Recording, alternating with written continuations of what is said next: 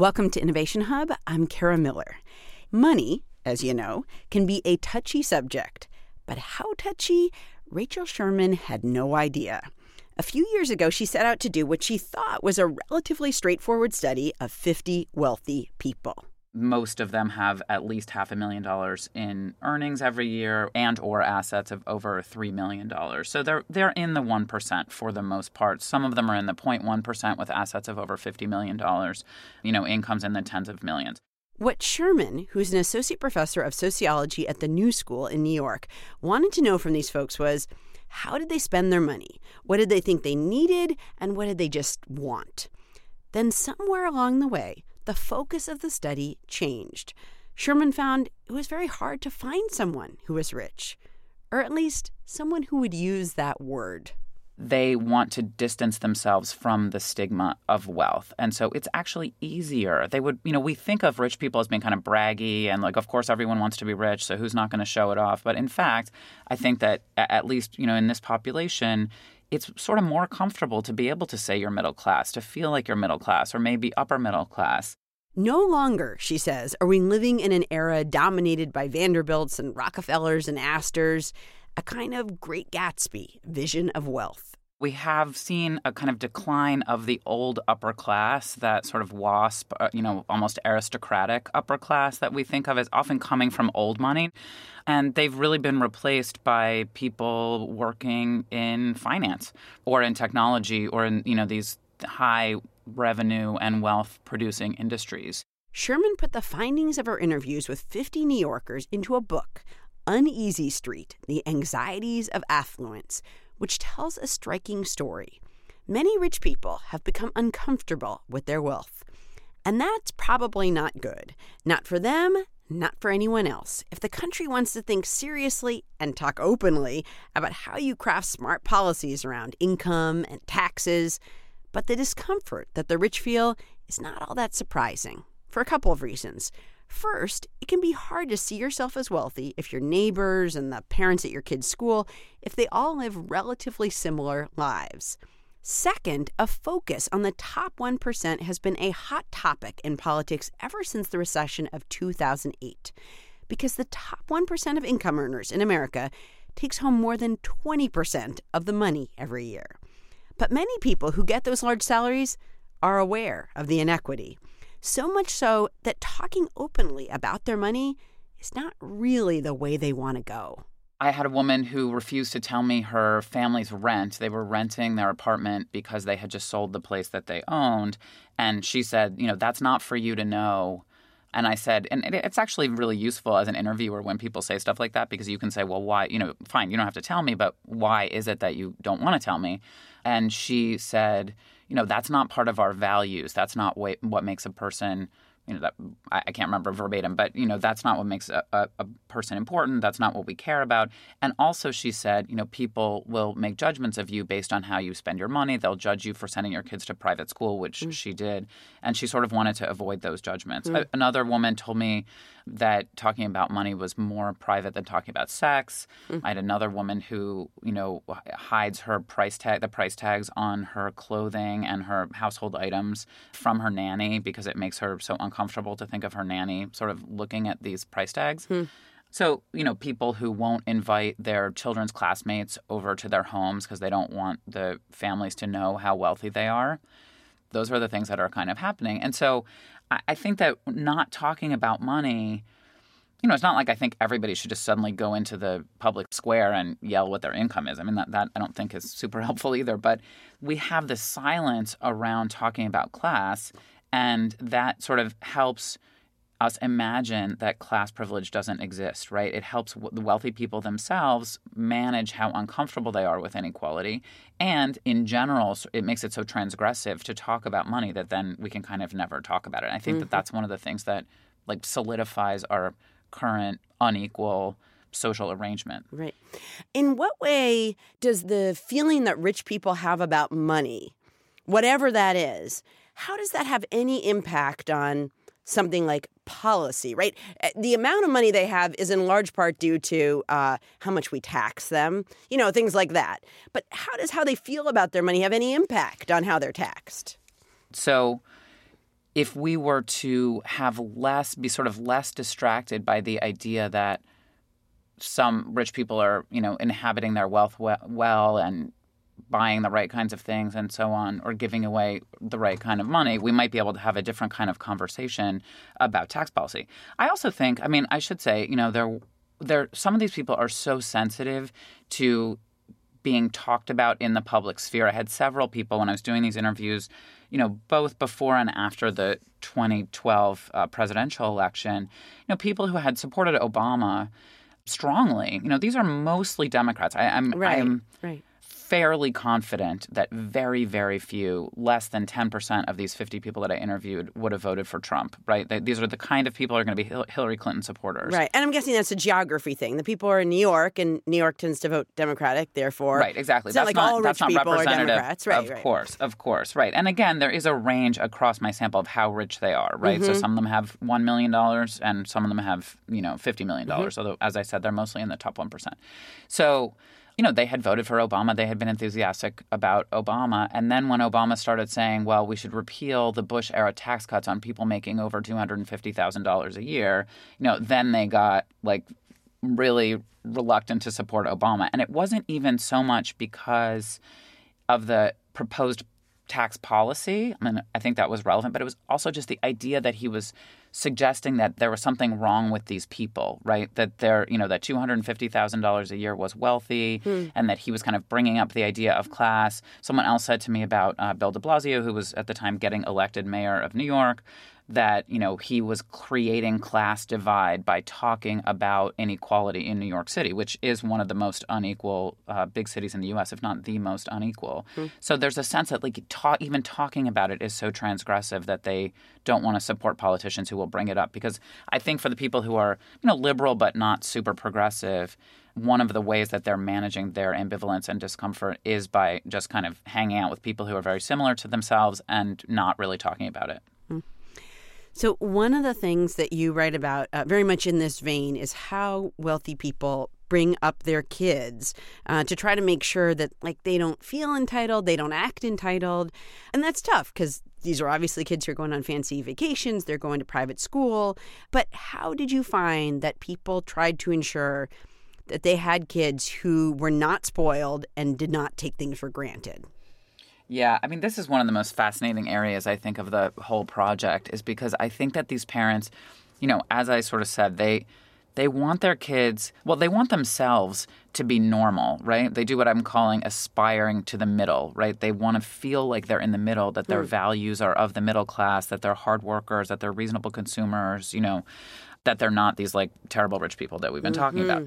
So, and yet they also want to give their kids, all of the advantages that they can. So the vast majority of people that I talked to had their kids in private school.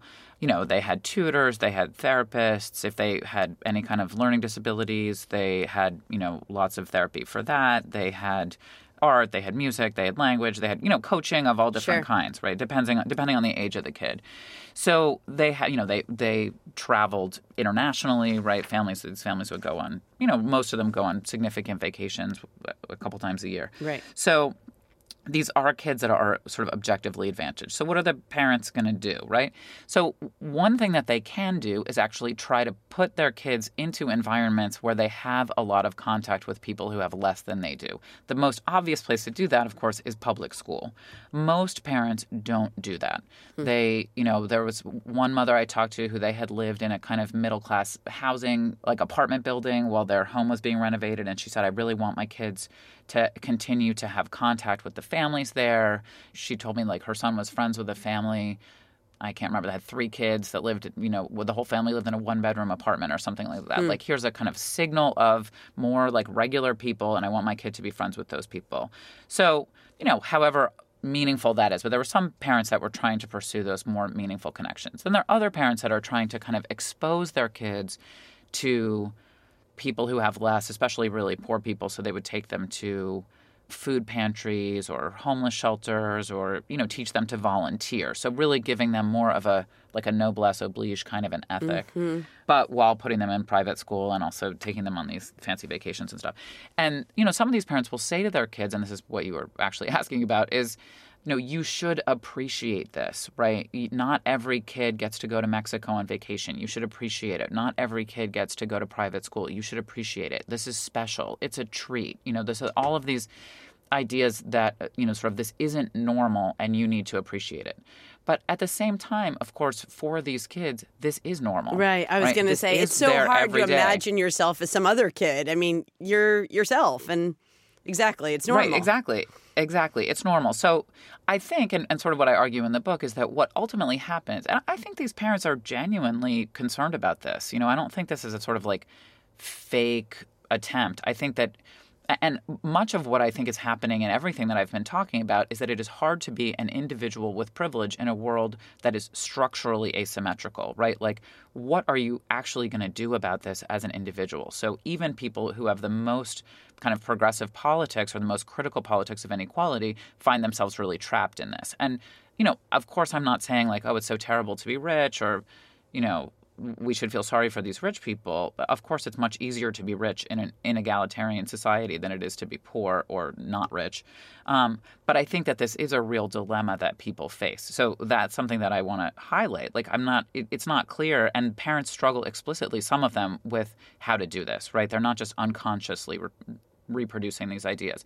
But what I think ultimately happens is that they end up kind of teaching the kid how to act like a good rich person, right? Not brag about their money, not be obnoxious, not be entitled, which means like not feel like you're entitled to stuff just because you're somehow better than other people, right? They want their kids to have a work ethic. Like, ideally, this is what they produce. But they don't take anything away materially from the kid. So they are, of course, also reproducing the kind of class structure at the same time. And Right. I think that this must be quite confusing for many of these kids to be told, like, you should appreciate this vacation, you don't deserve it. I had interviewed one woman You don't who, deserve it, but here we go. right, you don't deserve it, but you have to work hard. You have to do your homework. Or, I had one woman who travels with her husband in first class and the kids ride in coach. Oh my because gosh. the kids have not, and I have actually been told that that's not uncommon. And then I have also been Really? told that when that happens, the person who's riding with the kids is usually the live-in housekeeper or the au gosh. pair. And unfortunately, I did not ask fascinating. this person whether that was the case in her case. Right. So they're coming up with these ways of trying to inculcate some sense of quote unquote normal in their kids, but it is really difficult when their kids have this extremely privileged life. You're listening to Innovation Hub. I'm Kara Miller. I'm talking with Rachel Sherman, an associate professor of sociology at the New School. She's the author of Uneasy Street, The Anxieties of Affluence. One thing that is so striking to me is that we have literally television shows about people who win the lottery and how they spend that money on their lottery dream home. And people, I mean, as you know, when lottery jackpots get very, very high, there will be all sorts of news reports about people lining up down the block, right, to buy lottery tickets. And so in some ways, there's this great American dream of being rich. And a lot of people, either by doing the lottery or just by working hard all the time, are trying to achieve that dream. And yet, our feelings about the rich, and you hear you talk to all these rich people, and they're so conflicted about being rich, you would think man, they made it. They accomplished what so many people buy that ticket in hope of accomplishing. Doesn't that seem kind of, I don't know, it's paradoxical to you? Yeah, I don't know if it's paradoxical. I mean, it's something a lot of people that I know who have read this work have said to me, it's almost reassuring to know that rich people aren't happy either. And again, I think they're ambivalent. I don't think it's, it's not only that they're not consciously thinking all day it's terrible for me to have this privilege or this economic comfort, right? Of course, they are also happy that they have it. But as you said before, people get accustomed to what they have. They compare themselves to those around them. So it starts to, I had a woman say to me, she said, New York is a bubble. You don't think that much about people who have less than you because everybody's pretty well off. And, her housekeeper was standing 10 feet away when she said that, through the whole interview. So I think that there's a way in which people just kind of get used to the lives that they have, right? So again, I don't want to overstate they're unhappy being wealthy. I just think that they're ambivalent about it. But yeah, I think that we, these are cultural images that we have of, yes, it would be great to win the lottery, the American dream, pays off if you work hard. And we have very positive images often of entrepreneurs, especially men, right? Bill Gates, Steve Jobs, until recently, I think Mark Zuckerberg, right, who are kind of seen as adding value to the economy. And so then, Warren Buffett is another one who the fact that they have, literally billions of dollars becomes sort of okay. But at the same time, we have also these images of sort of hyper-consumerist, and again, I think these are more associated with women, although not exclusively, of wealthy people as dilettantes, over-consumers, self-absorbed, self-indulgent, and so on. And you see that in reality TV too. The Real Housewives franchise, totally. That whole... Totally. That really reproduces those kinds of images. And so especially, and most of the people I talked to, about 2/3 of my sample were women. So some of this may be more specific to women, although the men I talked to had plenty of conflicts also. Yeah. And they really struggle against those images, especially the ones who are now stay-at-home moms who are, highly educated and worked in maybe finance or law and now are not working for money, really are trying not to be those people. Well, and it's interesting. You point this out, too, that people like Bill Gates and Warren Buffett often have these sort of stories, and not untrue stories, but stories attached to their wealth. So it's true, Bill Gates it changes at any given moment, but very often the richest man in the world. And he has a ton of money, but he also has pledged to give practically all of it away to very, very poor people, to defeating things like malaria. Warren Buffett, again, often the richest man in the world, depends on the year you're looking at, but famous. He's famous for living in a modest house and drinking Coca-Cola and eating burgers at Dairy Queen and stuff. And in some ways, I feel like those stories help to offset the wealth that they have, that somehow it's okay because they're still really normal or they're, incredibly good. Yeah, I think you just kind of encapsulated a lot of what I'm trying to say in that in both of those are two different processes, right? But they're both happening. So on the one hand, you have someone like Buffett who is kind of attached to a middle-class consumption ethic. Right. So he's seen as down to earth. He lives in the same house he's lived in since the 50s, everything that you said. So on the one hand, that's a way to be a good rich person. You could have $50 or $70 billion, right? But then, you seem like kind of a nice guy and your values are in the right place if you're not being a super consumer. On the other hand, you have someone like Gates who is known, as you said, for this kind of massive philanthropy. So in that way, his wealth is acknowledged, but the idea that he's giving a lot of it away then also makes him a good person. Although, of course, this philanthropy at that level, I think, really raises questions about who's in charge of where social resources go, right? If we're going to have a sort of distribution of income such that people like Gates are able to really determine the course of development in developing countries or the course, in the U.S. of education with the investment of lots of finance people in charter schools, for example. That's a very undemocratic way to provide social goods, which is not to impugn anybody's motives in giving money away, but I don't think it's an unqualified positive thing. But those are the two kinds of images, right, that we have. And you also said something that I think is important, which is the idea that the money is self-made. Politicians are always talking about how they pulled themselves up by their bootstraps and how their mother was a domestic worker, their grandfather was a coal miner, whatever. Right. So we've always had, again, a sort of, I think, more of a stigma on inherited wealth, people who are seen to be unmotivated and lazy. And the people I interviewed who had inherited their wealth were very concerned with having paying jobs and, actually working for money and seeing themselves as workers, because just like the stay-at-home moms are kind of trying to distance themselves from these stereotypes of the Real Housewives, inherited wealth people are trying to distance themselves from stereotypes of, like rich inheritors who can't do anything. Rachel Sherman is an associate professor of sociology at the New School. She's also the author of Uneasy Street, The Anxieties of Affluence. Rachel, thank you so much. Thank you very much for having me.